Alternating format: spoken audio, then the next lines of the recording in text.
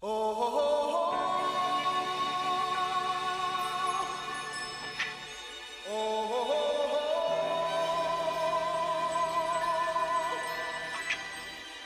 to Phone Booth Fighting. I'm Richard. He's Frank. This is the podcast where we talk about mixed martial arts and the world beyond. Sometimes literally the world beyond, Frank, because we have to explain to everybody, first and foremost, apologies that we didn't do a second episode last week because you were in Russia. You were in Russia, in Moscow, trying to sort out this whole Vladimir Putin WikiLeaks thing. We'll get to that in a second to see what kind of progress you made. But, you know, not unlike when Dennis Rodman had to travel to North Korea to engage in a little guerrilla diplomacy with Kim Jong-un. That was crazy. But you were over there, and we actually were not going to let that stop us from doing a show. The plan was that you were going to have a layover in L.A. We were going to get on the phone and we're going to do a guerrilla-style show that we do sometimes with basically FaceTiming and record the video chat and post that. But you called me later than planned. You said there's been a Homeland Security breach. The airport was shut down, and a woman was arrested. Yeah. Tell me what happened. Well, as I got off my plane from here to L.A., and I was going to go ahead and go through customs in L.A. and catch the international flight. And I made sure they booked my connecting flight at least 3 hours in between because I traveled enough internationally to know that every time there's a random person selected out of the line or you have to go through any extra searches, I'm that guy. And I think it has a lot to do with, in fact, I've been told already, so I'm aware of it, my last name having the prefix of the third, because I'm Francisco Santos Mir III. Oh. For whatever reason, that the computers don't like me, and I am constantly just under extra valuation. Really? 100%. Well, because, look, when you spell that out on a computer, some people go LLL. Some people go capital III. Yeah. And since there seems to be no consistent way to do that, every time I get stopped. Every time. Okay. Like, you know, when you go through the automatic passport control, yeah, gives you a little X on the thing, means you got to go to the special line. I always get the X. So in fact, whoever I'm with, I usually just tell them, I'll meet you on the other side. I'm going to be a minute. I see. So it's not that it necessarily describes the fact that you're third in of three generations isn't the red flag in and of itself. It might be the fact that it's been entered in inconsistent ways. Correct. Every time. Because probably the computer thinks, wait a second, this person might have multiple names or identities. What I was told. Like that. At least that's the explanation that they're sticking with right now. Yeah. The reason why I constantly get pulled out of line. So. Yeah, I got it. I haven't sent any dogs off going crazy on my luggage yet, so...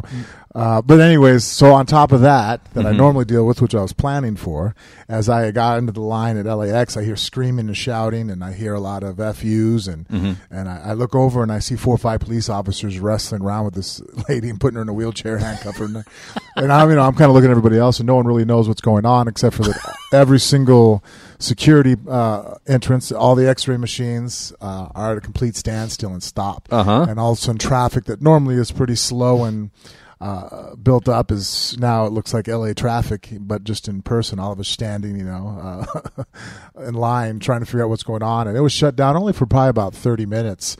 But that 30 minutes really added to a lot more grief for everybody else. So, what did she do? First of all, describe the woman for me. I really couldn't see her, to be honest with you. She was so far on the other side, and I didn't want to move around too much and lose my spot. Yeah. And so, but basically, listening to the TSA agents and the officer, one TSA agent, she basically just tried to hop over one of the stanchions, that you do not enter. And she tried to bolt through it, and when he went to go stop her, she started clawing at his face and screaming. And next thing I know, they called the police officers. And I hadn't caught the beginning of it; I just got stuck right in the middle of it. So basically, she just didn't like the inconvenience of the lengthy line and just snapped, it sounds like. I guess. I have no idea. I mean, she added to all the rest of the lengthy line inconvenience to her fellow man. But therein lies the irony. I wish I could have known. I don't know if someone missed the medication. Or, I mean, because let's face it, this day and age, who thinks they're going to bolt past the line and still be able to safely make it to their flight? Right. Well, that ate into our... I hope she's happy. because she not only delayed the line, up everybody's day. That's right, and she cost the phone booth fighting listeners a podcast and I can't imagine last what week. the fine is for that. No, right? Oh, boy, forget fines. I'd be worried. I'd be on my way to Guantanamo Bay right now. I would be very. That's nothing I want to be messing around with. No, the whole FFA thing, you don't really want to screw around with, pull anything the wrong way. No. I did one time accidentally. I was running late for a flight, and they were shutting the door. And the guy was walking down. I was trying to yell their name, and as it shut, I had put my hand out and knocked the door back open. Oh. Man, alarms went off, and I stepped back. Like, what are you doing? Like, I was just trying to, I was trying to catch his attention. Like, no, it's too late. All right. And I thought, okay, how much trouble could I possibly be in? Sure enough, Yeah, there's a whole I got conversation. Yeah. What are you doing? Yeah. Why? Yeah, there's a whole conversation to be had. You know who can tell you a thing or two about, it doesn't pertain to TSA, but it always makes me think of Jacob Volkman. Remember him? Yeah. That was in the UFC. He was real anti-Obama, and he went through this phase where after a couple of post-fight interviews, he was saying like anti-Obama stuff, and they said, who's the next? I think Rogan at one point asked him who was the next person he wanted to fight, and he said, I'd like to beat up Barack Obama. And later on that week, back at home in Minnesota, he was at his high school wrestling practice that he coached, and a couple of guys in suits showed up and said, "We need to talk to you for a second." Ah. You can't say things like that. Yeah, that actually is the law, right? You can't threaten the president. Yeah, no, and it's taken very, very seriously, and it has to be. And he told me, I actually talked to Jake about that, and he said that, they showed up and they go, okay, look, we know you didn't mean anything, but this is technically a violation of the law. We got to, interview you and all that.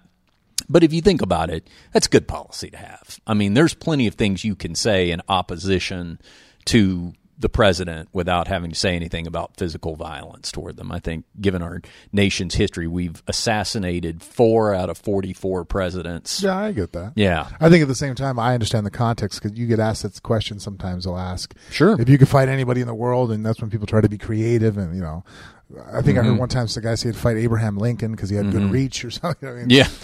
Yeah. If they're a dead president, you might be able to get away with that, maybe. I don't know. Hey, by the way, we are streaming live on Facebook at the Phone Booth Fighting Facebook page right now. So there's a handful of people who are on live with us right now, and if you've got questions, just post them there in the comment section, and we'll get to them.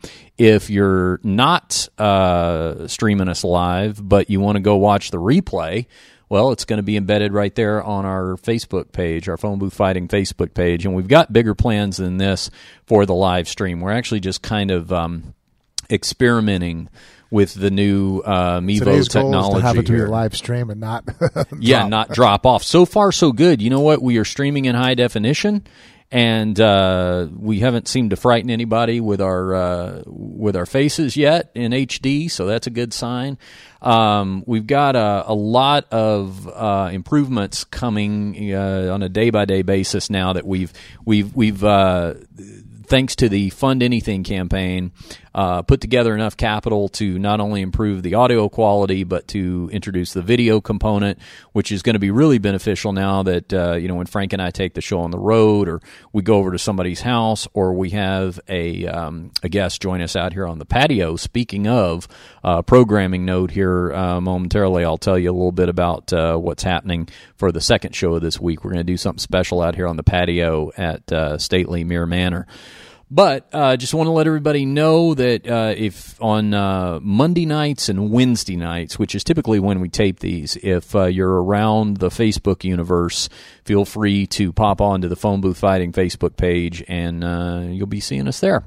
Okay, and also the T-shirt and poster packages for the Fund Anything campaign have all gone out. So you should be receiving them. In fact, when you get them, do us a favor. Do Frank and me a favor. Wouldn't you like this, Frank, if people would tag us in a photo of the shirts and posters? Absolutely. Or maybe wearing the shirt? Like I know Joe, one of our loyal listeners, tagged us in an Instagram photo. He wore his Phone Booth Fighting T-shirt to Disneyland, where I know you're going this weekend, with his family. And these shirts are different than the ones that the first ones that we released. But in fact, both of them are available now at phoneboothfightingshop.com. So if you want to check those out, we've got both styles of T-shirts available there now, as well as the autographed posters if you'd like those. And the cat's out of the bag on those now. It's a vintage fight style poster. What we were going for was,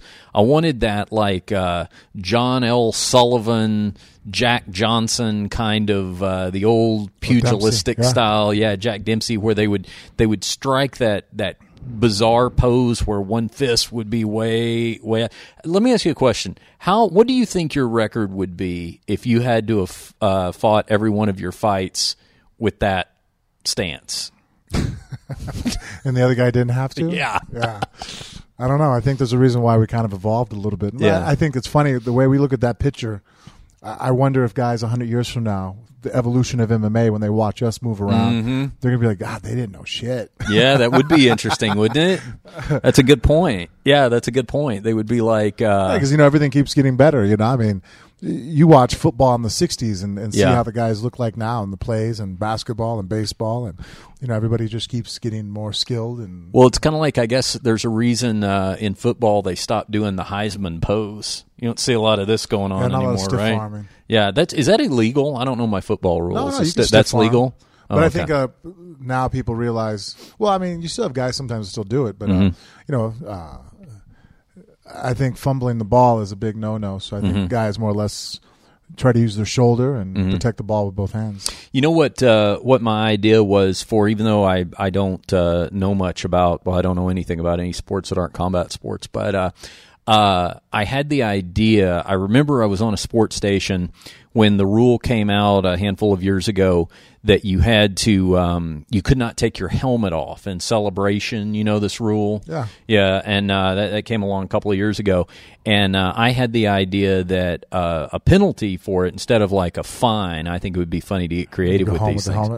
No. That what you have to do is... Guys in his kitchen cooking eggs while wearing a helmet. Yeah, no, that would be funny too. But what you have to do is, if you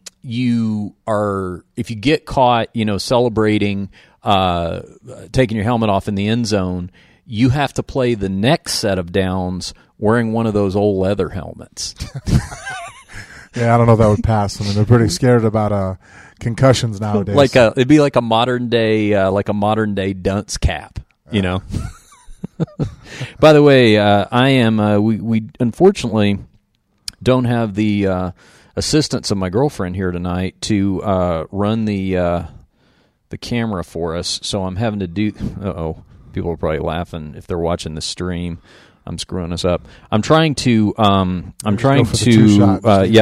for the two shot and talk at the same time. Let's see if that worked. Did that work? Damn it. Close. Come on, there we go. There's that two shot I was looking for. Okay, very nice. All right, like I said, it just looks like I'm checking out your junk. All right, let me widen it a little. Oh boy. All right. Let's see here. So speaking of checking out junk, you made it through TSA okay. I did. How was the rest of the Russian trip? Because you were over there commentating. I was in jest. I said you were mediating the whole Putin WikiLeaks thing. The reality was you were over there doing commentary for ACB. It's a fight promotion. My understanding is they originate out of England. Is that right? Or no, it's actually Russian. Oh, it is Russian. Okay. A lot of the guys I deal with, though, that work with them are from England. Maybe that's what it was. Because I was told like their management was kind of English based or something. But it's ACB, Apple Cat Boy, ACB fight promotion. Yeah, Absolute Championship, Beirut. Yeah. The name of the Russian hawk that they have after one of the academies there. Oh yeah, and that's the hawk is eagle. Like their logo, yes. Right? That's what. Okay, yeah, it was cool. Actually, I thought I was very impressed with it. Now I watched. You guys are good thing. fighters there, right? Yeah, I watched this thing. It was live on YouTube, and in fact, if you did not see it, I think you can probably go on the ACB YouTube page and watch it and listen to Frank do commentary, and the fights were good. They were awesome. The production was great. I mean, that was the first thing I noticed. Was it was really a good quality production. I liked your play-by-play guy, Brian Lacey. Brian Lacey, who was a Brit. Yep. And as I understand, not only an MMA enthusiast, but a stand-up comic. He is. He's like the British me. You know what? There's actually a lot of correlation between the two of us. We're making jokes because his birthday is only 7 days after mine. We're about the same age. His wife is only a year younger than my wife. Yeah. During the same month and day, same almost close birthdays within days of each other. Yeah. And then he's a stand-up comic that's had one professional fight. And I'm a professional fighter who's had one. Yeah, right. Yeah. One stand-up showing. And so I was laughing. I'm like, man, you're kind of like my European counterpart here. That's true. Switch universes, That's true. Parallel universe. So what? Would you? I like I said, I watched it. It would have been Saturday morning here, and I thoroughly enjoyed it. You're going to be calling more fights for them too, right? Absolutely. Yeah, I think the next one will be November 26th. I'll be out there again, different part of Russia, and then. I was very impressed, and definitely if you're just into pure fighting, the skill level of the guys, I was very impressed and not disappointed in the least. Mm-hmm. If anybody wonders why guys like that are fighting there, and you haven't seen them maybe in the UFC or not, and really it's just that one, there's a language barrier, and I think personality-wise, the whole demeanor there is pretty much they embody the fighters and the guys there, what do they say? Speak softly and carry a big stick, or walk softly. The Teddy Roosevelt approach to That's MMA. how the guys are. They're out there and they're ferocious warriors and they fight like hell. But as far as selling the fight and trying to talk trash and be any kind of Conor McGregor type of personality, you're not going to see that at all. They're very soft spoken and just they all are about the fight, and I think that's even why the production kind of goes with that, with less show, more fight, and I think it's a great fit for guys with that personality that aren't necessarily going to say outlandish things or try to market the fight, but basically if you're just into fighting for the sake of watching two guys that are martial artists compete, then it's definitely a league you'll enjoy. Yeah, because you said that I think it was during the main event that I recall, which was their lightweight title fight. I think it was lightweight title. That you said that was like because it was spoiler alert. The fight was stopped early, but I think I remember hearing you describe the first round as one of the more exciting rounds you'd ever seen. It was one of the most impressive one-round fights I've ever been able to watch live. It's definitely an argument for anybody. It's in there. It was such a back and forth battle between the champion, who was the only person. It was the last person to beat Ali Bagaf, who was the challenger, and that was like 9-10 fights ago. And he came out and right off the bat, Aziz, the champion, right off the bat was in trouble against Ali, who had 20. I think what was the stat? 21 of his 22.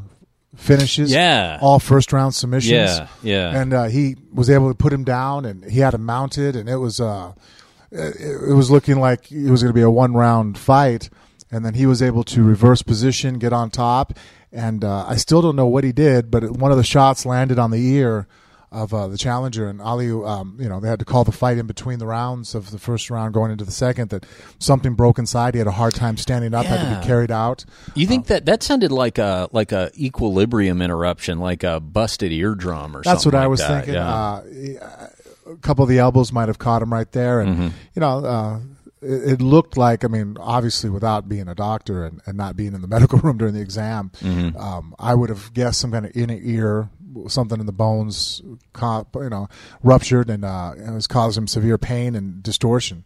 Yeah. And, if you're in her ear, you can imagine just standing up off the couch when you have a cold, you can get dizzy. I couldn't imagine trying to fight a professional fight without my equilibrium. So, it was a shame that it ended that way, but it happens. And I would be very excited to see them fight again.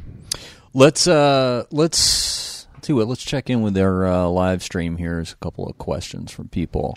Josh Vance says, greetings from Ohio. The podcast is awesome as usual. I have to know if either one of you are Walking Dead fans. Okay. Yep. Yeah, I really like that show. I'm several seasons behind though, so I have to profess that. My problem is I get this will tell you a little bit about my personality. I am the classic binge watcher. Like I have to be patient and wait. Mm-hmm. That is the best way to do it. Yeah. But like right now, I'm all pissed off and angry because I just saw the season premiere. Oh yeah, it's fucking awful. Yeah, I heard it was a big deal. But I like, for example, awful and not in a bad way. Like it was a bad show. Just obviously things that occurred I was unhappy with, and now I want to see redemption. And I realize I'm probably not going to see it towards the end of the season. Yeah, and so I much would rather have known that I could just jam through 10 hours of a show than now I have to wait till next Sunday, and there's probably going to be 2 months before I get any kind of satisfaction. Yeah. It's shows like that are a whole process for me because I want to see every episode from beginning to end. Especially the really good stuff. So like right now, I'm knee deep into Narcos on Netflix. I'm about done with the second what season are on you that. caught up to? So there's only 2 seasons. No, of Walking Dead. Oh gosh, just the first couple. Oh, you're going to be happy then that you go and binge watch that because there's been a couple season ending or mid-season finales. Yeah. That have, oh, come on. Oh, yeah, like, good. You're going to leave us there? Yeah. And then, you'll get the satisfaction of only having to wait long enough to see the next episode load. Yeah, I look forward to that. I've had on my radio show a couple of times, my old radio show, the guy, what's the guy's name? He's like one of the main characters. He's kind of the long hair. Daryl? Well, but what's his real name? Reedus. Yeah, Norman Reedus. Norman Reedus, yeah. I think he's most fans, one of their favorite characters. Yeah. I had him on, I think the first time I had him on my show was to promote the sequel to Boondock Saints. I remember that. Yeah. And I never saw the sequel. I've seen the first one. Yeah. What I remember about that conversation with him was that I said, I have a friend that's in Boondock Saints, and I said he probably does the greatest job of promoting that movie that I've ever seen. And Norm goes, Ron Jeremy? Just like that. Like he knew immediately who I was talking about because that is Ron's number one bragging point. His scene in Boondock Saints, because I forgot about that. He was in the first one. Yeah, for as much of a legendary the comedian, Billy Connolly. He's the the dad, right? Right. For as much of a legendary porn career as Ron has and had, he has always aspired to be a legitimate film actor. And so if he gets a role in anything, and I mean if it's just he's, salesman number 3 just walking by the camera for a few seconds, he touts it like nobody's business. So in a situation like Boondock Saints where he actually had a little bit of a part, I mean I think there was some speaking and things like that. He got killed in the movie, but that's probably been his longest amount of camera time while being able to keep his clothes on. That was a good movie. I liked it. Yeah, so he's always. I think the only movie I can remember one time too seeing Ron Jeremy. I had fallen asleep out in the living room and watching cable, and you wake up at 3 a.m. to go back in the bedroom, and I look up and you'll see some of the strangest movies you're kind of catching halfway through, and there was something about an alien penis that had like. Oh yes. Yeah, you know what I'm talking about? Movie. Yeah, it was a horror movie. So this penis is going around like. Yeah. Oh yes. I remember. It was one of those like, fuck man, did I eat something bad or am I really watching this right now? Am I awake? I'll show you a. I have a picture that I don't know if you'd care if I posted this or not on our social media, but it would probably get us banned from. It'd probably get our account suspended. I was in his hotel room one time. It was actually Dennis Hoff's hotel room, and Ron was on the couch. That's already the making of a good story. Yes. Dennis Hoff's hotel room. Right. Ron Jeremy's present. Ron was on the couch, but Ron fell asleep on the couch completely naked. And he had been watching TV, and when he fell asleep, his hand dropped and the remote laid directly across his cock. It was like it just couldn't have been scripted more perfectly, and we got a great photo of it where, of course, the remote control didn't have quite the impressive length on it. But the remote control actually came up a little short in the picture. Don't they say that like, for every 10, 20 pounds you're overweight, you lose like a half an inch or something? Is that right? Yeah, well, if you think about it, you get fat, your bladder, your stomach's sticking out more. Yeah. Your dick's still connected back there, and it's anchored down, And so, yeah. I know that Ron will tell you. So imagine what he would look like if he only weighed 150. That's true. Well, I know that Ron will tell you that he can no longer suck his own cock. That's probably more with belly than length problem. No, it is. But, that had happened a time or two on film. I don't know if you knew about that. You ever seen those? No. Yeah, it's documented. I've seen it. At one time, he could do it.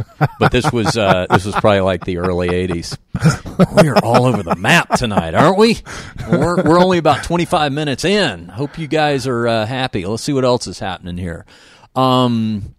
Izzy Avalos says, Rich and Frank, what's happening? My favorite heavyweight fighter of all time. I think that's you, Frank. Thanks, Izzy. Ryan Mullen, Mr. Mirror, Mr. Hunter, listening to your amazing podcast all the way here in Syracuse, New York. If you could change or improve 2 things to make MMA a better sport than it already is, what would it be, and how do you think it would change or improve MMA as a whole? Boy. Okay, Frank.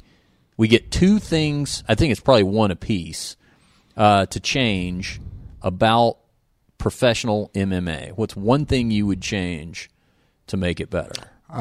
If you hold on the ground, they don't start the fight up neutral. You'll see now guys are starting to, and I think even on this last show I was talking about it live on air. Because one of the combatants, that was kind of his MO there, to get up off the ground. He would once he was in full guard, he wanted to get the fight back up to his feet. Yeah. So he would just double overhook his opponent's arms and hug them, and basically stared up at the referee saying, I'm not going to fight. You can start us back up. Mm-hmm. And I think that I think obviously anytime we promote aggression in a fight, I think fans enjoy it better. Yeah. I don't think anybody wants to see stalling tactics. Mm-hmm. And I don't think that we should reward stalling tactics. If you're the top position, or if you're in control and the other guy can't get out, or, and you're basically just hugging and holding on, I see how, at that point you're penalized by losing the position and you have to stand up. But as far as being a striker, if you're on your back and your only recourse is to hold on and slow the pace of the fight, mm-hmm. so that the referee penalizes you by giving you a neutral position, to me, I think that'd be better just to, same as holding the cage. You warn the guy on the bottom, you have to work, you have to do something, warn the guy. If he just wants to connect his hands and stall, well, then we just deduct a point. Yeah. I think you'd see more excitement in fights, and it wouldn't, because that's really a skill set that doesn't carry over to real fighting. Mm-hmm. If I was in a real fight with somebody and I wanted to get back up to my feet, mm-hmm. I couldn't just hug them indefinitely and hope that one of his buddies go, okay, guys, you guys are obviously doing nothing here, so let's separate and fight again from our feet. Right. You have to have your own skill set and abilities to, get the fight back up to its feet. I think for me, and this actually will lead us into one of the topics that we did have planned to talk about, which is all the layoffs that occurred at the UFC this last week or so. If you didn't see, a number of fighters were cut. They're trimming the roster now that the sale has gone through to the new owners. And probably the most notable name was Antonio Bigfoot Silva has been cut. So he's a free agent now, in addition to a number of other lesser-known fighters. Not you. No, I checked. I was looking your name up, and no, you're still under contract.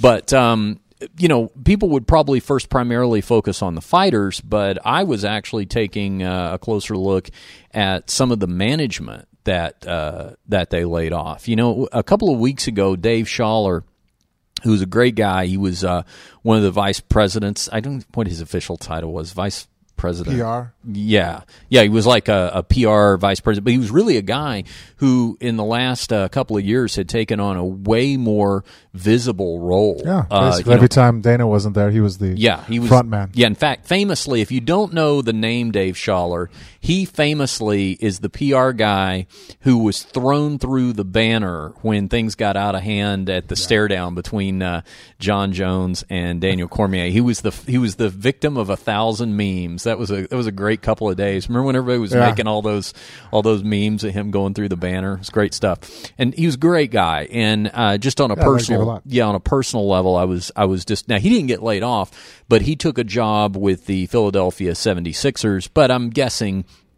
I haven't asked him, I haven't seen him since, but I'm guessing he probably knew that with new ownership coming in, if there was another opportunity out there, he was probably lured away in a way that he might not have been in the past, perhaps. Absolutely. I don't know. I think he was being proactive. Yeah, proactive. Instead of waiting to find out if he was one of the guys on the chopping block. It's a good way to put it. And then, lo and behold, about a week later, we see that some of the top level management people in the UFC were being laid off.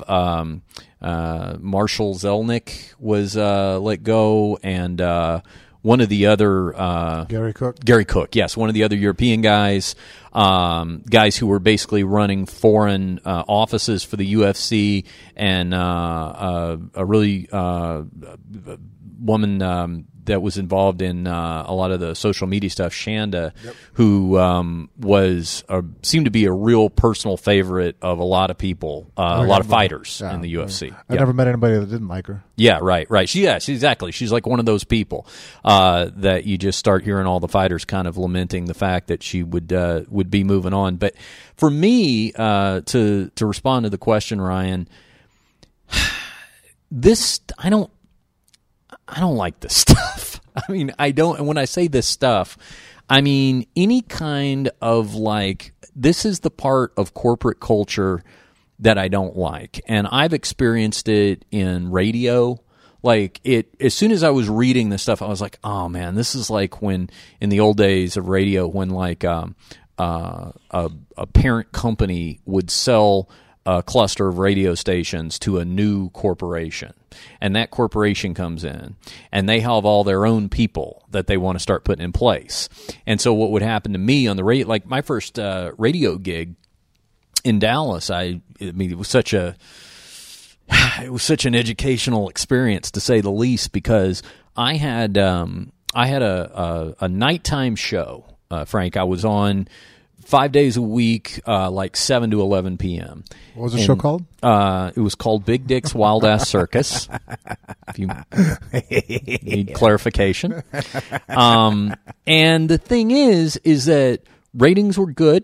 I was always getting like a ratings bonus, so good sign on that. They're obviously making money if they're paying me more money. And relatively speaking, I was the most affordable guy at the station. Because, your morning, your afternoon drive, those guys are obviously going to be paid more people listening. So I had a false sense of security thinking, oh, well, gosh, I'm not very costly to the station compared to a lot of those guys, so I'm not really worried about my gig.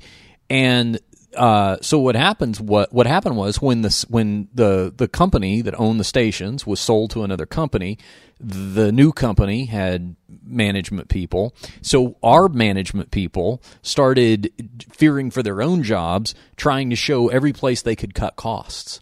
So when the new people came in, they were like, hey, essentially what they were saying is, look, before you fire me, let me show you everywhere I've cut money, right? And so I was they actually replaced me at night with pre-recorded programming.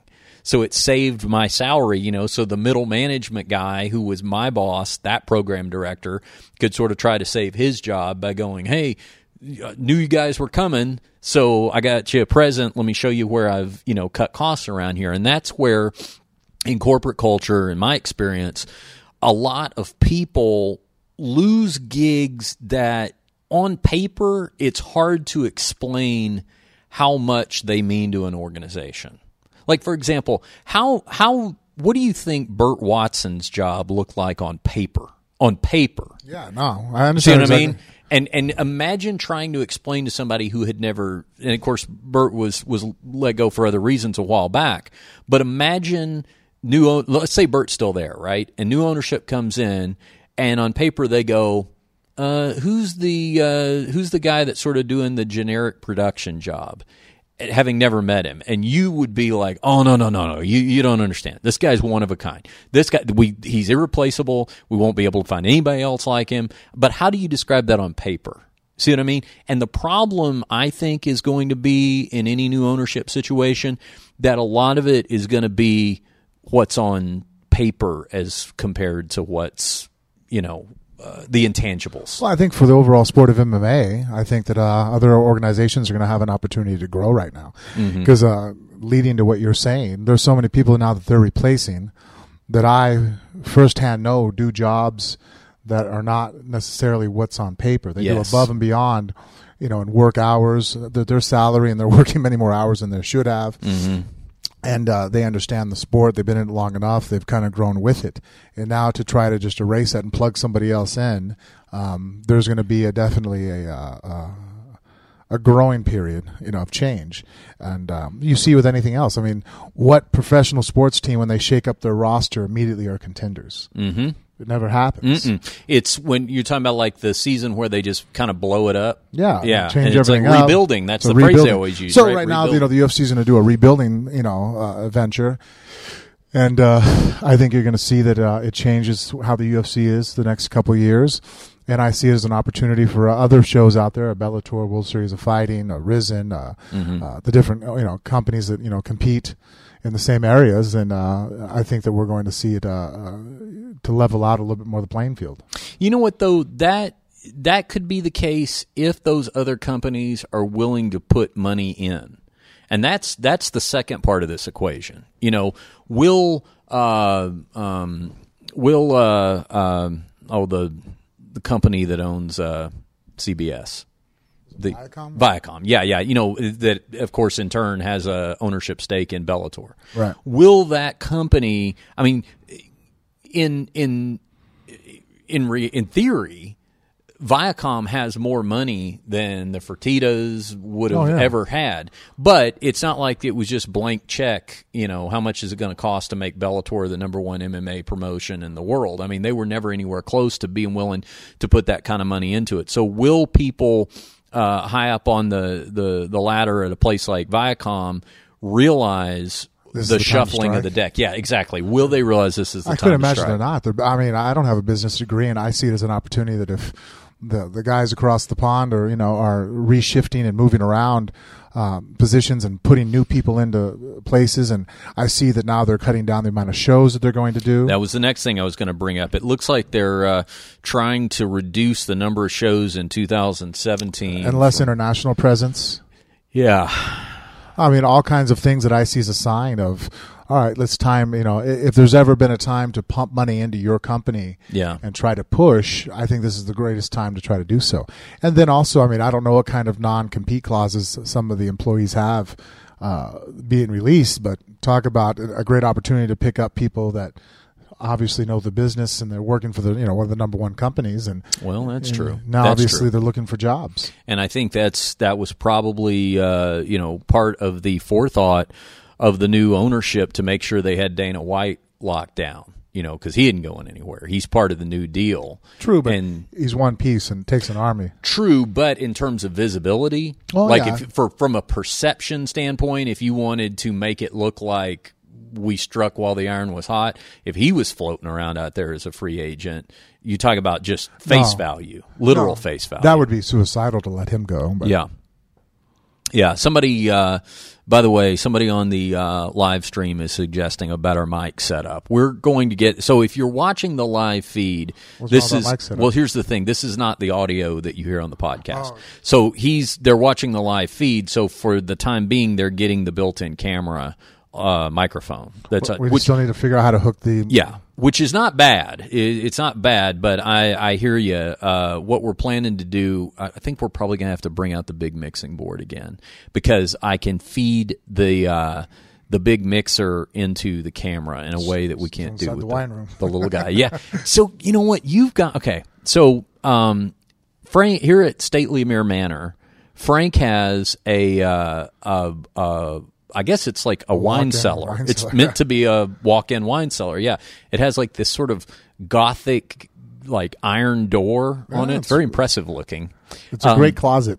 Yeah, exactly. So, but you're not a big wine drinker, and you were telling me that. Well, I drink wine, but if I were to buy and fill up that whole, I'd have enough wine to last me my life and the next. Yes. So you have way more guns than you have wine bottles of wine. I guess I get more enjoyment from shooting things than drinking. Yeah. So your idea was that you might turn that into like a armory. Yeah.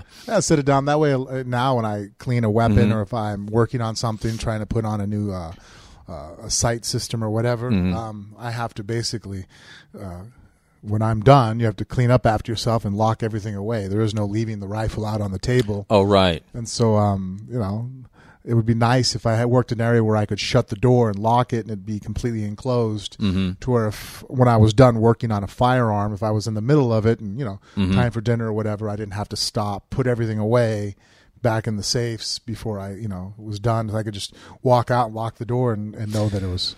Boy, it's amazing how sometimes there's just commonality between the 40-year-old and the 4-year-old. You know what I mean? Like in terms of, I guarantee you at some point at 4 years old, your mom was like, "Time for dinner. Put your toy away for a second." I'm not that kid. Oh, you weren't that kid? No, I was always messy. Oh, okay.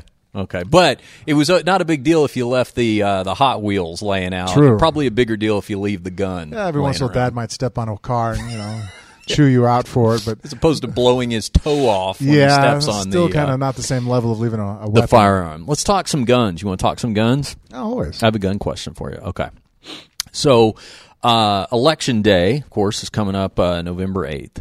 And in addition to electing a new president and some, senators, and congressmen, depending on where you live and all that sort of thing, here in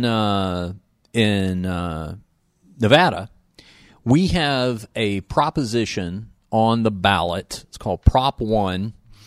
And the question that is before us, Frank, is whether or not we want to close the proverbial gun show loophole. Now, what that means is if I want to buy a firearm right now, if I go to a gun dealer, I am subject to a background check, yes? Correct. Okay. If I go to a gun show and there is a licensed dealer there, I'm subject to a background check. Correct. But right now, as it stands, if you want to sell me one of your guns here at the house, and I'll just give you some cash before I leave or whatever. Private dealer to private dealer. Right. No background check. Right? No, that's definitely. That's why I don't understand why they call it the gun show loophole. Well, I think also because there's nothing that says to be at the gun show you have to be a licensed dealer, is there? Every time I've ever bought a firearm from the gun show, I've walked up and they do the background checks there. Okay, because they would be a licensed dealer. But you could, for example, as a private owner, sell me a gun in the parking lot. True. Someone could meet you out in the parking lot. A private owner could sell you a weapon. Yeah. Or they can go in, buy it from a dealer. They can go through the background check, and technically that's illegal to do that with the intentions of doing it. I just don't think there's really a way to enforce that. Right, because who's to prove intent? Like, let's say let's say if I bought a gun for $200, I walk outside. Yeah. Well, fuck, the guy offered me $500. Yeah. I'm going to double my money, go back in, and buy a better gun. Right. So it's to close technicalities like that, and probably well-meaning people it's not an issue with, but where that could come into a problem, let's say that I'm your shady buddy who can't pass a background check.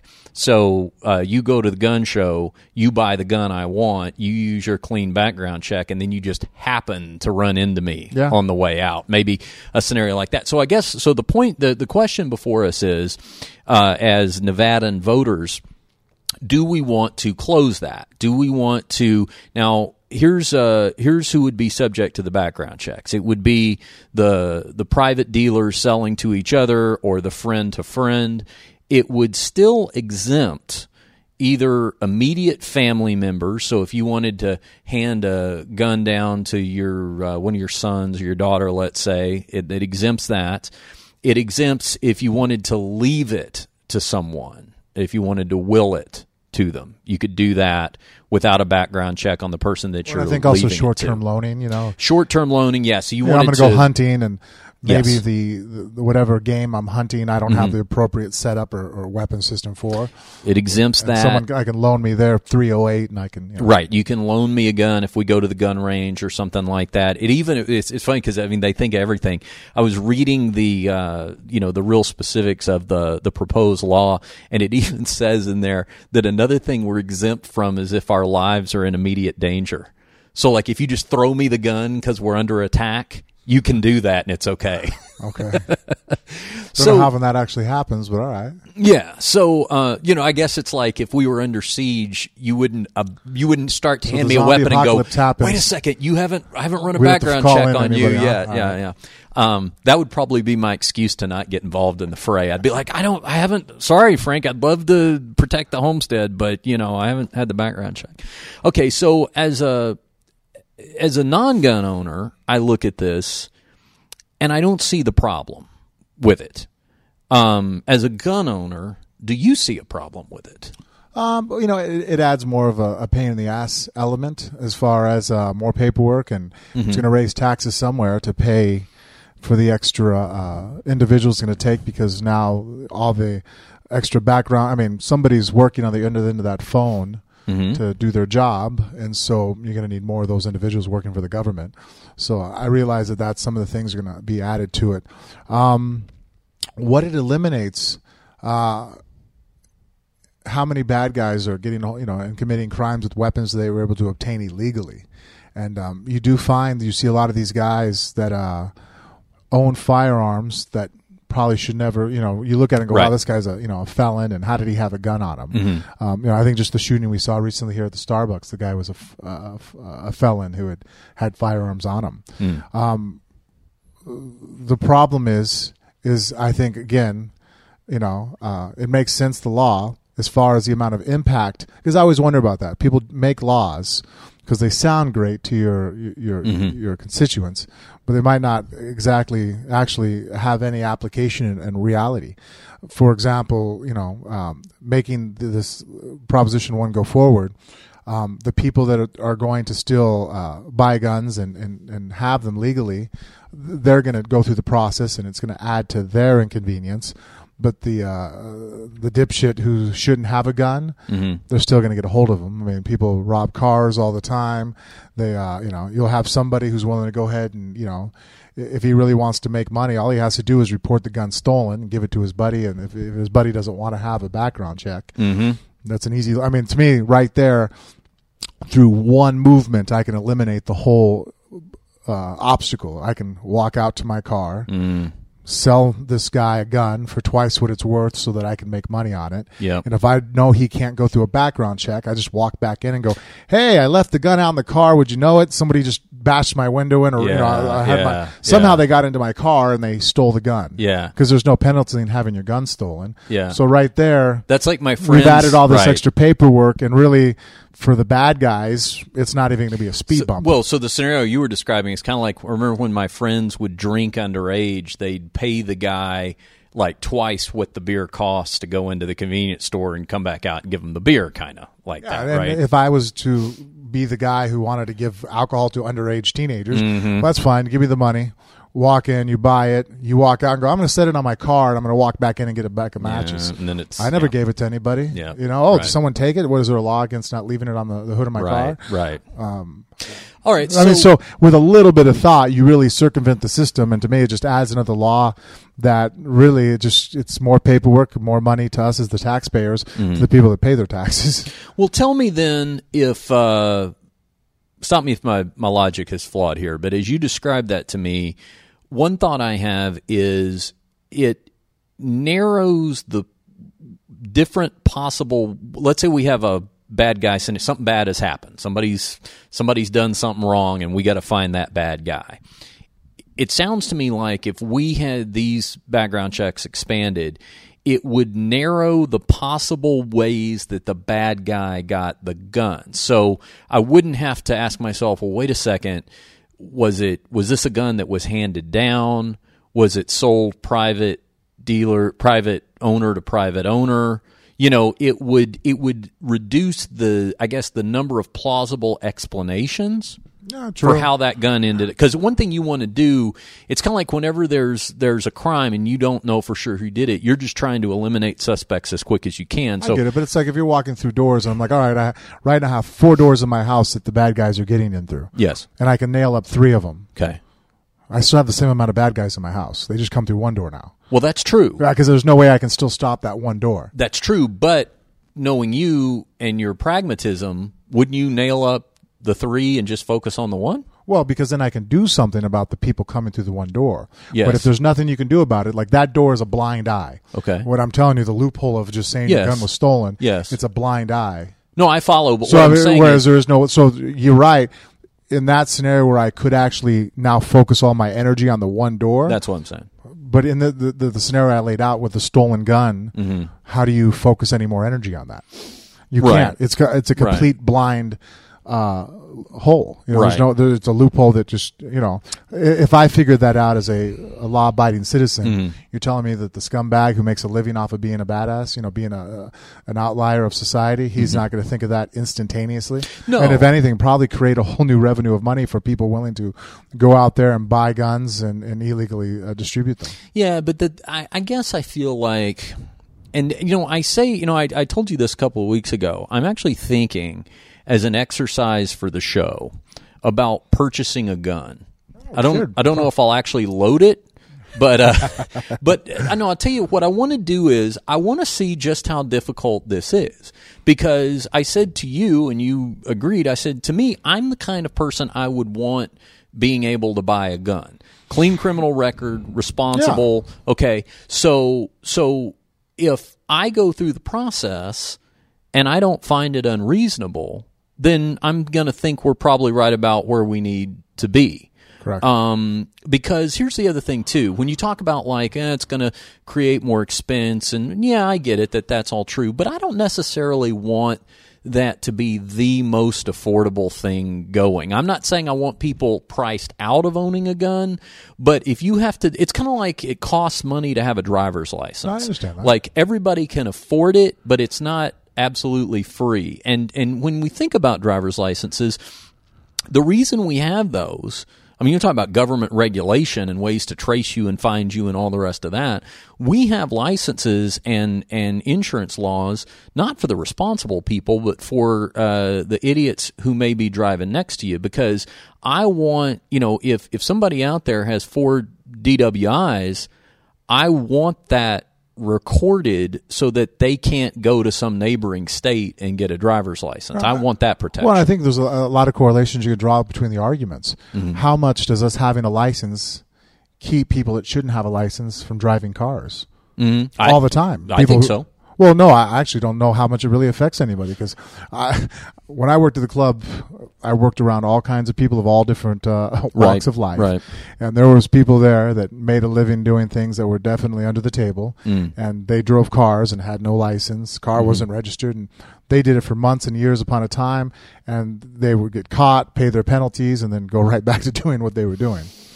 Yeah, but so then it made me kind of sit there and go, man, I got to go sit at the line of the DMV, and what is this actually doing to help out society? Yeah, so I mean, I guess that's the thing when I talk about raising taxes to enforce the law. Yeah, it's like it's like anything in life. If I'm going to do something, I guess I guess I'm kind of an economist at heart. Okay, if we do this, how much will this help us? Like for example, if we got rid of $100 bills, I think that would have a large impact on crime. In what way? Well, because most criminal transactions occur with cash, and $100 bills is the easiest way to have large monetary exchanges. You imagine trying to do a drug deal with $1 bills, or if everything was done just with bank cards and with your phone, there would be a legal transaction. So now people who do things illegally would have a much harder time doing things. You know what my idea, speaking of U.S. currency, is to stimulate the economy? Why is it that lap dances have cost $20 for the last 30 years? Up, huh? You know why they don't go go up? up? $20 30 years ago? Yeah. Oh, see, I didn't know. Yeah, that's right, youngin'. Even back in my day, they still cost $20. $20, huh? But here's why. because there's a $20 bill, and then the next thing up is a $50 bill. So if for it to just be one bill, you would have to increase the price by 2.5 times. So you know what my solution is? The Mint issues the lap dance 30. Yeah. And they call it that. It's a new bill. It's a $30 bill specifically implemented to raise the price of a much overdue price increase. Up to $30. Do everything through credit cards and through bank statements. Well, no, you can't. There's no place to chip. Yeah, I mean, you think swiping was bad. Now we got those chips. You don't want people trying to insert things. But again, going back to if you got rid of, like, there's something that I think that if someone did would have a very good impact. Mm-hmm. How to be a prostitute when everybody only has $1 bills, or they have to use their credit card or use their phone or their bank statements. Speaking of prostitution, you're not going to go get $1,000. Yeah. Can you imagine she's walking out with a purse full of Speaking of prostitution, you may not have heard about this, but in my day job, I too work around some from time to time unsavory characters. And you have the opportunity to use credit cards and check, right? We do. So the $100 bill thing wouldn't affect you guys because it's a legal business, right? But speaking of the drivers with no licenses, I from time to time come across a girl that's doing this exact same thing. But what I can say firsthand is, yeah, they do drive with a suspended license for, or car that's not registered or whatever for lengthy periods of time. But I have also seen, though, when they get caught, it kind of throws their life into upheaval. I mean, because they can be jailed. I mean, I've seen girls go to jail for it. And then, sometimes those fines, if they were unpaid, they accrue penalties and all the rest of that kind of stuff. Yeah, no, I mean, I'm not against it. I guess right now, even as a gun advocate, I'm kind of sitting on the fence with Proposition 1. Because at first, it makes logical sense. Like, well, you have to get a background check to buy it from a person who has an FFL. Mm-hmm. But you don't have to have one for private dealer to dealer. But then I just want to see, like, okay, well, show me where the numbers are that says that this is really going to have an impact in what it's going to cost me as far as extra taxes. Is it really going to benefit us on the bottom line of crime? Because it seems like that's the whole goal of doing this. That's your initiative to propose this law, is that I'm going to have an impact on the wrong people owning guns having those guns. And is there going to be an impact? Or if they're the same, to me it's like, so we added more red tape and all the bad guys that have guns still get the guns. Like, so now it seems like it's just extra weight upon the Good Samaritan, the you and I who, abide by society's laws. Yeah. It's a problem for us, extra for us, but not necessarily any hindrance to the bad guy who the law is supposed to be aimed at. Let me float this idea then. Would there be an argument to be made, though, that if, let's just take somebody like me, I'd probably be a good example of this, because I was just saying I've never owned a gun before. Let's say Prop 1 passes, okay, and then I decide I'm going to buy a gun after that. So in the past, whereas I could maybe just buy one of your extra ones or something with no background check, I'll have to go to, even if you're going to sell me that gun, we'll have to go to the licensed dealer and do the background check. What happens to all the people that already bought guns from private dealers? Oh, I don't think it changes anything. I think so. How do they know a gun grandfathered was in. bought then or the? Well, I guess you'd be breaking the law if you sold me your gun privately here at the house after the proposition passed. I wonder how they would know, though. Well, if you're not an undercover agent buying a gun from me, how are they going to know when you bought that gun? True. Yeah. I mean, and maybe there's an answer to that in the law that I don't, without having it right here in front of me, don't know. But what I was going to say is, and that's a good question, maybe that would be yet another loophole. But my thought was, as somebody who does not own a gun, but let's say I'm about to own my first gun, I'm thinking that might actually draw me into the gun owners, gun buyers economy, having to engage in that registration process. Because what are we going to do? As opposed to you selling me one in the garage, we're going to go to the licensed gun dealer, which means I'm going to see all the guns, which means you're going to show me some guns, which, you see what I'm saying? Like, it's kind of like you're taking me to the, you could hand me one of your old comic books, or you could take me to the comic book shop. What's going to probably get me more engaged in reading comic books if I'm just seeing wall-to-wall comic books? So I'm wondering if they couldn't maybe actually end up being a good thing for the the gun culture economy, because people will actually be drawn into the commercial side of it. Oh, I could hurt it. There's a whole. I have a friend that's what they do. They buy and sell guns. Mm-hmm. They'll purchase a gun, and then they move it around, and they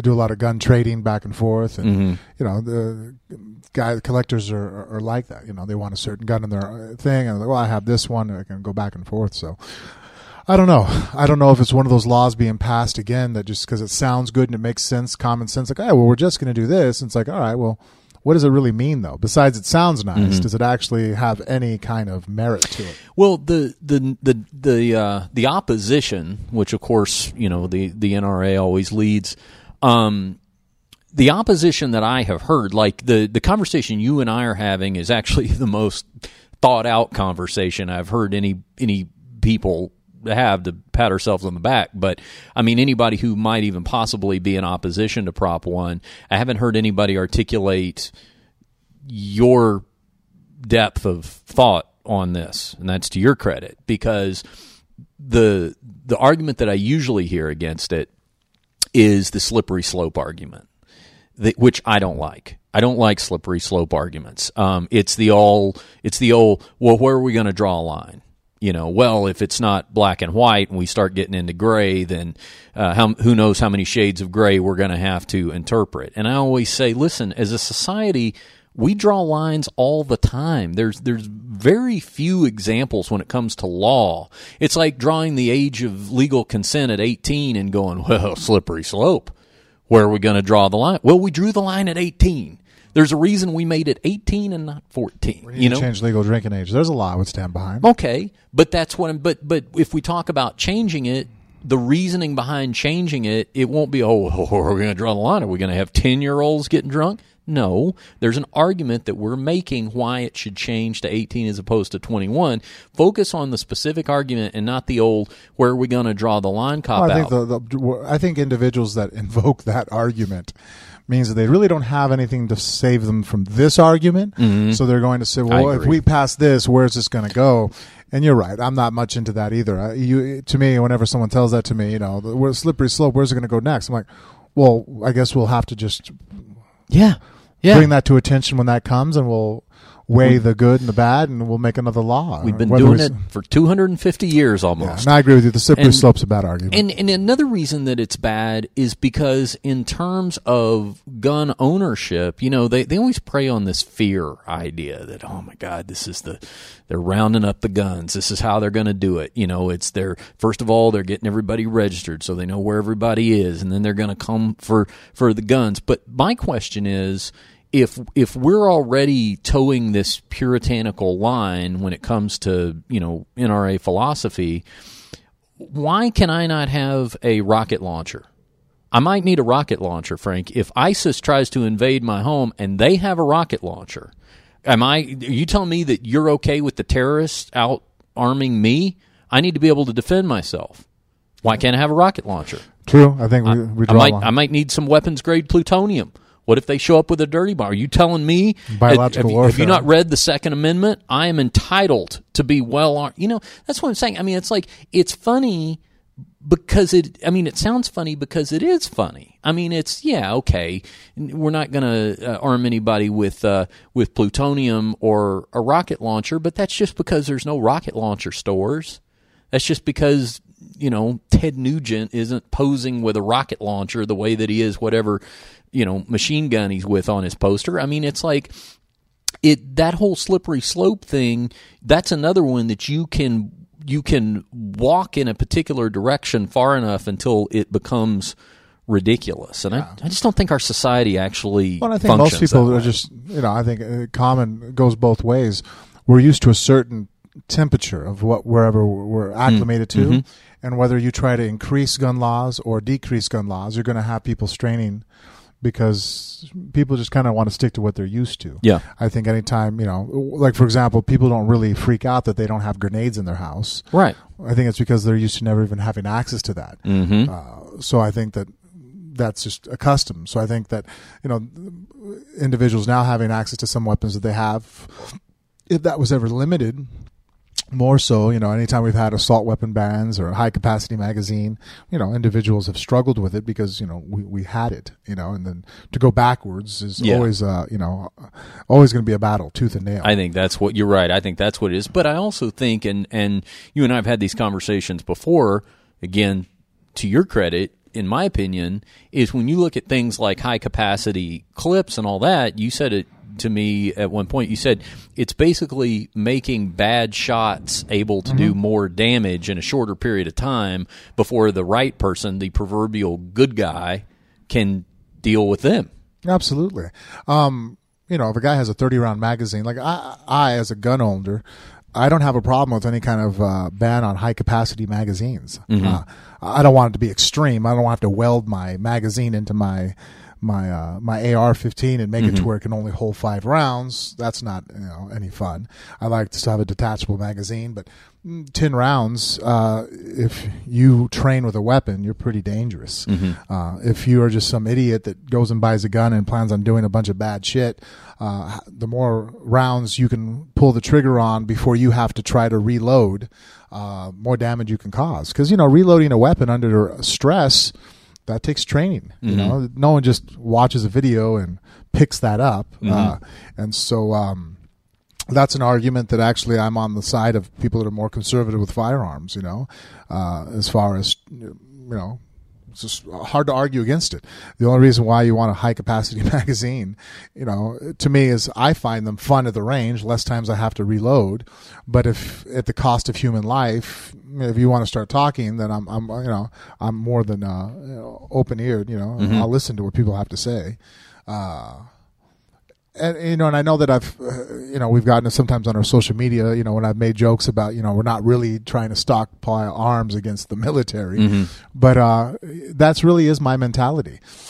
I'm really not trying to defend myself from the National Guard. If they come in, they have Bradleys and Abrams and, they have drones, they're pretty, that's a pretty big battle that we're going to have and the casualties. And I'm just hoping that our government, never comes to that. But what I have seen happen on our soil is, power goes out, natural disaster. People really quickly turn into scumbags, and they not only start looting, they start raping. I mean, you go to, look at Katrina, the situation down there that happened down in, down south. People were getting killed and raped and looted, and so my firearms and my protection is the mentality to save myself against other civilians that, given the circumstances, have lost their mind, and I'm there just to remind them on my wife's my wife, my children are my children, and if you try to hurt them or take them away from me, I'm going to end your existence. Here's Ryan Mullen checking in on our Facebook page. Mr. Mirror and Mr. Hunter. Oh, gosh, no reason to be so formal. Is there a way to track every weapon by GSP?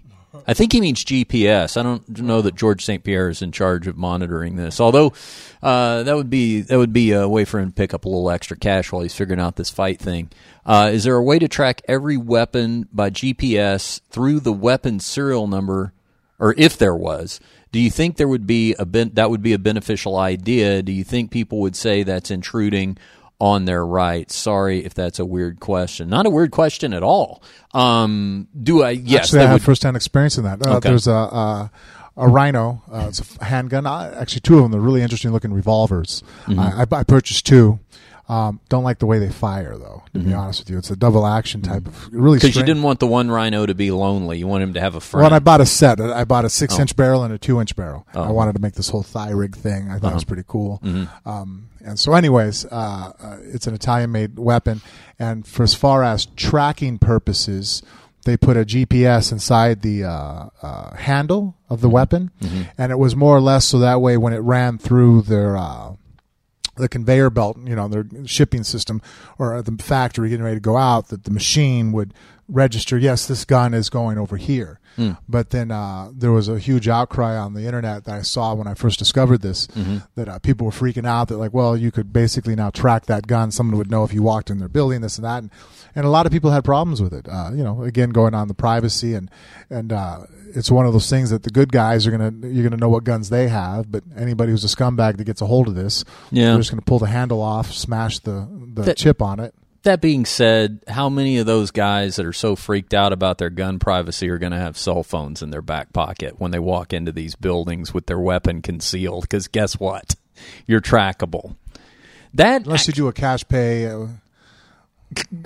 with your cheapo phone. Oh, you can get a nice phone. You just pay cash. You don't have to put your name on it. Oh, with your burner phone? Yeah. God, you are so seedy, Frank. You know all the back I'm on the internet a doors. lot about the dark net and figuring out how to, All right, you have to be aware of everything. Remember, I always talk about that martial arts. If you don't know something, regardless if you want to go down that stretch of life, I like to know about as much as about different things in life I can. Yeah. All right, so I have another gun question I wanted to ask you then before we wrap this part of it. I've been thinking about this a lot because, and we'll have to talk a lot more on Phone Booth Fighting about the political campaign I'm in the process of running right now for Dennis Hoff, the guy that owns the Bunny Ranch. Yeah, he's running as a libertarian, if you don't know this story, in Nevada Assembly District 36. The Democrats aren't running a candidate in that district, so it's just him and the incumbent. The one tax that was raised, right? That's right. Him and the incumbent Republican. He's running against that guy, and the Republican incumbent is under fire because he voted in favor of the commerce tax, which is a big tax that who does that commerce tax actually affect? It affects corporations in Nevada that make more than $4 million in a year. So not exactly your struggling mom and pop.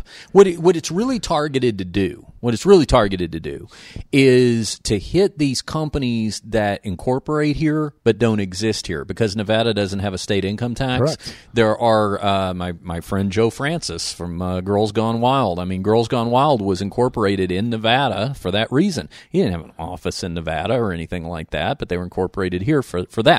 So the idea was because Nevada, in terms of the 50 states ranking their public education systems, is ranked dead last, 50th.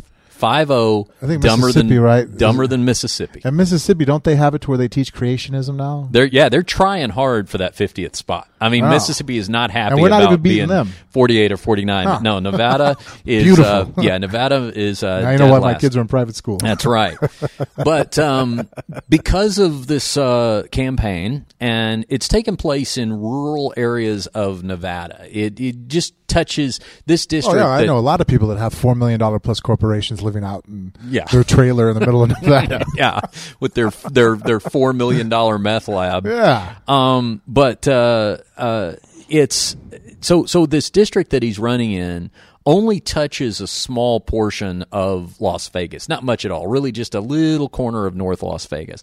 But for the most part, it covers these rural areas like Pahrump, Beatty, Armagosa Valley, Tonopah. If you don't live in Nevada, you don't even know these places that I've mentioned.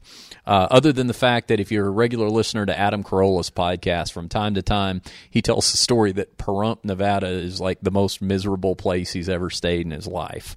He had to go out there for some, like, The Man Show was shooting some segment or something. I've been to some much worse places. I thought Pahrump was all right.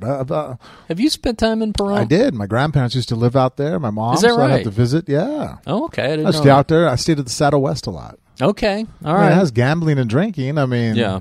No. To say it's the worst is probably some hyperbole. But at least you can wake up in the middle of the night and get a meal. Oh, that's true. I've been some places where I've landed and all of a sudden it's 9 o'clock and I need to go get a burger. You're screwed, buddy. I like how you gauge your surroundings by availability of food. Hey, that's a caveman for you. Yeah.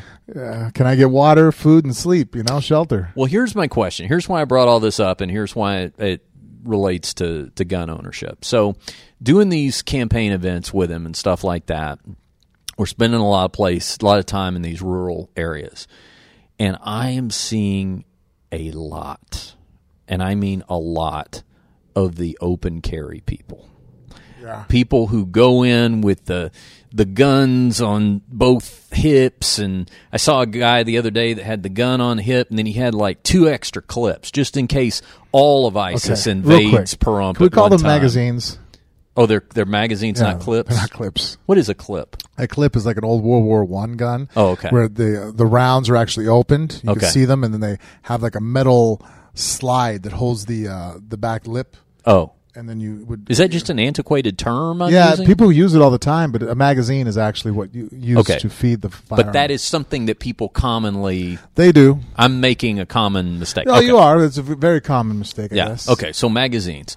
But we're talking about it enough that every time you do it, I'm doing like, Yeah, if it was only once or twice, right. But, you know, right. Call it a magazine. Yeah. I'm still waiting to see. I'm convinced I'm going to see one of these guys out here at one point with the bandoleros, you know, the ammunition belts. Aren't those what those are called? Those cross things like the. Well, you have the kid up here in Centennial area. He's walking around with an AR-15 doing security, protecting his neighborhood. It was in the news. You didn't see that? No. He's a nice guy. Seems like it. Yeah, but you and I talk about it. I mean, it's like I'm going somewhere with this open carry thing. I'm seeing these people out a lot, and I saw a guy. Sounds like the beginning to a weird joke, but I saw a guy walk into a bar the other day because I was with Dennis on the campaign trail, and he was glad handing in a rural county, and he was in a bar in the middle of the day, you know, meeting some villagers and stuff, and saying, "Hey, vote for me."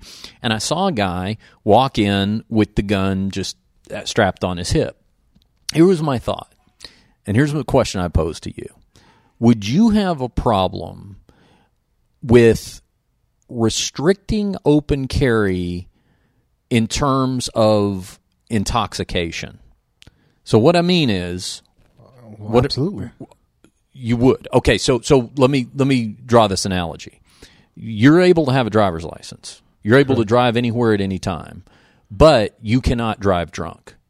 So if you have gun on your hip, open carry. See, you know what? Actually, you're asking me a question I don't know the answer to, because I do know with a CCW, I can't have my weapon on me and be legally drunk at the same time. Okay. That's concealed. So that might actually already be part of the law. I think it already is part of the law. Great. I don't think I've ever really I have never in my experience sat at a bar, and I've seen people walk in open carry. Yeah. And I lived in Vegas my whole life. Yeah. I can't recall any time I've ever seen anybody order a drink from a bartender and start pounding down shots. Good. Hey, I hope that's the case. I hope that's just I don't know if I'm you could dumb be gun guy if I didn't know firearm. that was already a rule. I mean, it might just be the common sense in me speaking, but I already think that's a law. You think that'd be a good law if there's not already a law like that? I want to make a phone call and find out for you. Okay. All right. I think it's we'll find out on the next one. I'll get you. I'll call up Tyler or somebody else, officer. Yeah, because I haven't seen anybody, to your point, pounding. It's not like the guy came in and started pounding down drinks, but it did occur to me. I have seen people like at these things, like we did it's kind of like a county fair or something. But there were people walking around with guns on their hips and beers in their hand, and I thought, it's not that I'm necessarily okay with just if that's your first beer, but is it? I don't know. Because I think with the CCW, I can drink a beer, but if I'm intoxicated at all, 0.08 or over, I'm in trouble. Okay, well, good. I hope that's the case, and maybe we'll. I got to look into that. We'll clarify that. Yeah. I've never been somebody who wants to get smashed and carry a gun, so I never really thought about it, to be honest with you. Good. I kind of figured that's kind of a bad combination to be in my decision-making mode and have access to a firearm at the same time, just because I never wanted to pull a Plexico Barris and shoot myself in the fucking leg. That's right. That's right. I interviewed him one time on my radio show. Talked to him about that. Yeah. What weirded me out about that was that his firearm was just sort of dangling in some sweatpants. Yeah. That seems like you'd want sturdier breeches if you're going to have your gun. Well, I think that goes along somebody that probably hasn't trained with a firearm and realized that, having a gun is one thing, but can you get to it? How fast can you? Because my mindset is that I'm a good guy. Right. So if I get into a gun battle, I'm probably the last one to know that I'm about to be in a gun battle. Yes. Right? I mean, yes. I don't have the intentions of... The bad guys always have the element of surprise. They're a step up. They're doing... That's right. They're breaking the law. They're making the first move, right? That's right. So to me, as a citizen who's in the right place at the right time, doing everything I should be doing, I'm probably going to be playing catch up. So if I have to struggle and get to wherever my firearm is, those are probably counting greatly against me. That few seconds of time, or a few moments, could be the meaning of between me living through this altercation and me dying. Yeah. So having a proper rig where you can deploy your firearm is just as important as having one on you. Yeah. Well, that all makes sense and then to me. Safety. I mean, I have my children. I don't want to be in a situation where my gun falls down, or I mean, I think plus just as a responsible gun owner, if I'm with somebody and your gun hits the ground, my respect for you just kind of drops through the fucking floor. I'm like, dude, are you an idiot? I mean, that's a weapon. Treat it with respect. You don't just throw it around and just it's just you're one of those guys that shouldn't have a gun. Yeah, no, I absolutely agree. Let's not forget Darwinism in this whole debate. You know what I'm saying? If it only took out the person that was the idiot, I wouldn't maybe be opposed to it. But it seems like a lot of innocent people becoming harmed from people that are idiots. But I mean, that's the thing. It's like it's not a status symbol. Maybe that's why I've been kind of mixed feelings about the whole open carry. I realize it's a right that we have here in Nevada to carry openly. But then I always wonder, I'm like, okay, are you carrying that gun because it's a tool that you're going to use for the only reason that tool was invented was to take life? And so, or are you doing it as a status symbol? Is it something that you want us all to know you have a gun, you're Billy Badass, and you're flaunting it? Well, and as the person with the person who has the gun, as I frequently am with you, I think I prefer that it's concealed on you. Yeah, well, I think it's even... From a tactical point of view, I think that's what I mean. Because that's what I'm saying. I think almost everybody who knows who I am knows I'm an advocate of carrying a gun on you. Right. But very few people, only people that I'm close to, do I ever. I've showed you how I deploy my weapons, where I carry them, why I carry them. But for the most part, I don't want it to where some guy walks into Starbucks can look at me and gauge what I have. Right. Where it is, how many rounds I have, what type of weapon it is, so they can understand the capabilities of what I have. I want to kind of keep that a mystery. Yeah, I mean, for example, only I know that in addition to any other weapon you may have on you, you always have the one that's strapped to your taint. I'll edit that out later. Yeah. But only the people on live video heard your secret. But that's important, In case I ever get strip searched by the bad guys. Right. They throw me in the back of the van and I still got a gun. Hey, did you, Ace, did you check his taint? What? No, I thought you did. Bang! Who wants to go there, So, okay. So unless I get kidnapped by some real liberal guys from San Francisco, and then I might be screwed in more way than one. In case you're kidnapped by the Siboney's Liberation Army. Yeah. I was so glad. First place they check. Who knew? I was so glad. If anybody listened to our, I think it was our first road trip broadcast coming back from EBI, the first time we went out there, like the first part of the summer. It might have even been like in May or something. I was so happy I was the person who got to tell you what the Siboney's Liberation Army was. I had never heard about it before. It's a great story because it's just some guy.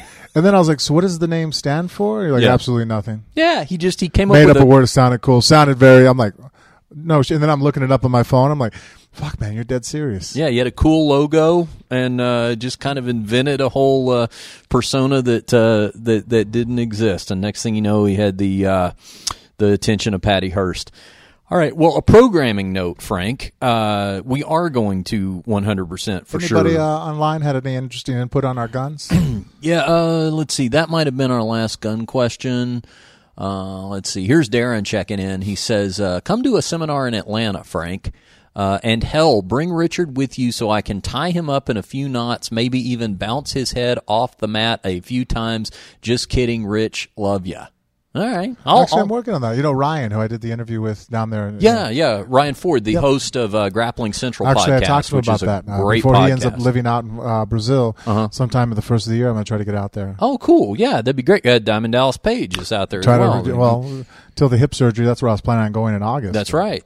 So we got to get out there and see our Atlanta friends. So keep an eye out, or keep listening to the show, Darren, and we'll see if we can get that together for you. Chris Ramey checks in. He says fundanything.com is still under maintenance. Yeah, we know about that, Chris, and actually all of the merchandise has been now permanently migrated to phoneboothfightingshop.com. So if you want to support the show, that's the place to do it. phoneboothfightingshop.com. We just put up a new T-shirt design today, so there's a couple of designs to choose from. You can also get a autographed podcast poster up there if you want. That is I think it's the second week of December, our guy that signed up for that. Did you tell the wife yet? Mrs. Muir, the travel secretary? Yes, I told her. No, I told her. And it's actually like a early part of the week thing. Not like it's not a weekend. Yeah, but we're good on that. But what I was going to say is, programming note, we are absolutely going to do 2 shows this week because Frank doesn't have to go to Russia. And our second show this week, the one that will upload Friday, is going to be a swap cast right out here on the patio of Stately Mirror Manor with none other than MMA Junkie's own John Morgan and Cole Coffey of their MMA Roadshow podcast. John Morgan, if you're a hardcore MMA fan, you know the guy that's always wearing the blue shirt right up front. He's like the Anderson Cooper of MMA media. You know, he's the. I like John. Yeah, I do as well. Even before I became friends with him, as far as a journalist goes, you know. I've had a very short list of people that at the end of the interview, if I see after what they put out, I'm like, all right, fuck that guy. And that's usually, they're like, I don't know why he doesn't return my phone calls. I'm like, hey, first time, shame on you, right? Yeah. No, John's a great guy. He and I are actually both from Dallas, and so we go back quite a ways. But him and Kenny, his co-host, they're going to come over Wednesday night. We tape Wednesday night. So actually, if you want to stream it live, we'll have the webcam set up, streaming on our Facebook page at Phone Booth Fighting, if you want to watch. And we'll have the webcam set up. But they're going to come over and set up, and we're going to do a swap cast. We're going to air. It'll be a roundtable style show, and we'll upload the audio to both of our feeds, both Phone Booth Fighting and MMA Roadshow. And these are always a lot of fun. You know, we've done these with we did it with Adam Hunter on MMA Roasted podcast, and we did one with Fighter and the Kid too. I mean, we meant to sit down for an interview with Fighter and the Kid, and we just ended up doing a whole podcast a number of months ago.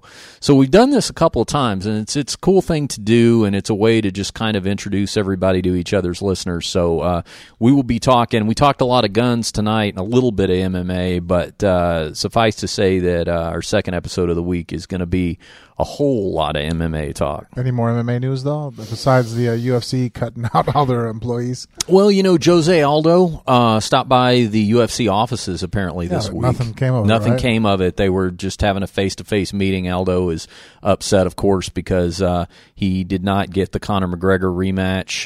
That gave way to Eddie Alvarez on that Madison Square Garden card, so he was upset about that. But yeah, no news about that. I saw Joanna Jędrzejczyk is looking for new management. She's parted ways with her management because I guess she's training out of ATT. I think I saw that she's kind of hooked up with that camp. So she is courting management offers. If you're a aspiring MMA manager out there, you ought to message her on Instagram or something and see what you can get going. Not bad to pull out the champ, huh? No, not at all. Let's talk about dates coming up. For me, comedy at the LA Comedy Club. Had a great show last night at the Stratosphere here in Las Vegas.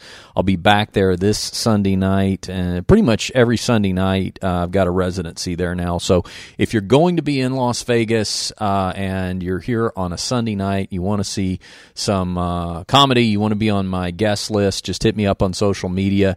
It's at the Stratosphere Hotel and Casino at the north end of the Las Vegas Strip. I'd be happy to have you on my guest list simply because you are a listener to Phone Booth Fighting. Ryan just checked in. He said, did we hear that Uriah Faber has announced that after his next fight, which I think is a fight night card, he's going to retire? I did hear that. So he's got one more fight in him. He's a guy that's, he looks like he's 18, so you don't think about him being as old as he is or having been around as long as he is. But it's only recently that Uriah Faber has started losing non-title fights, albeit them still to top talent. But this is a time that Uriah Faber could kind of go out. I'd say on top. I mean, still pretty much on top. He's still a super dangerous guy for anybody to lock up with. And still a ranked fighter, but yet a guy who's lost, 2 of 3 to the champ. So it's probably not a title shot coming his way anytime. That's what I think. I mean, that's really the only thing he has left to accomplish in his career is to win a UFC title. Right. And right now, I guess the prospect of that being, 4 or 5 fights away, putting up victories against, a lot of tough competition. Yeah. The guy's been training his whole life. I mean, the guy trains year round. I've never seen a pitcher, or I've never seen him ever out of shape. The guy eats meticulously, lives a very clean lifestyle. So I don't think it's a lack of ability. Just, I think at a certain point, maybe his drive to accomplish that goal and looking at, how much he has to put forward to really try to make that come to a realization and what sacrifices that are going to take to what, it's really worth for him to gain. And, he's a very smart businessman. He has definitely different adventures going on outside of MMA and with MMA. I see him just kind of slide into that coaching position and doing more broadcasting. He has a good way of speaking and carrying himself, and he's a great ambassador for the sport. So, yep, agreed. Go ahead and tell them, Frank, how they can follow us on social media. Well, as always, Phone Booth Fighting can be followed on our Facebook and our Instagram. And if you want to follow us on Twitter or Snapchat, you can check us out at Phone Booth Fight. That's it. You can follow me on social media, Facebook at Official Richard Hunter, and Twitter and Instagram, I am Richard Hunter, or at Richard Hunter, rather.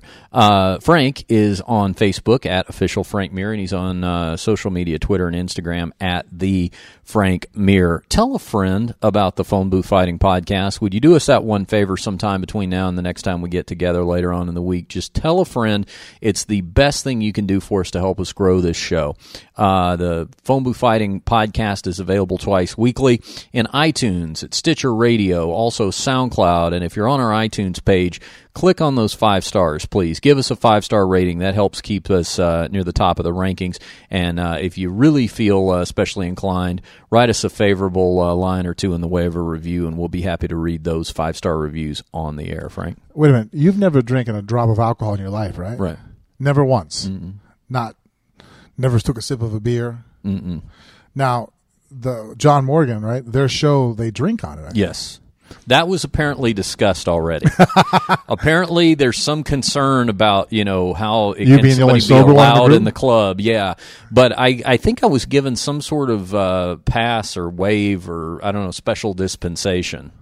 It would be interesting if it was the very first time you took a sip of an alcohol, right? Or do you want to keep that record going? Yeah, I'm going to keep that. Yeah, trust me. You and I both want me to keep that record. Well, you don't know. intact. You might be the greatest drunk guy ever.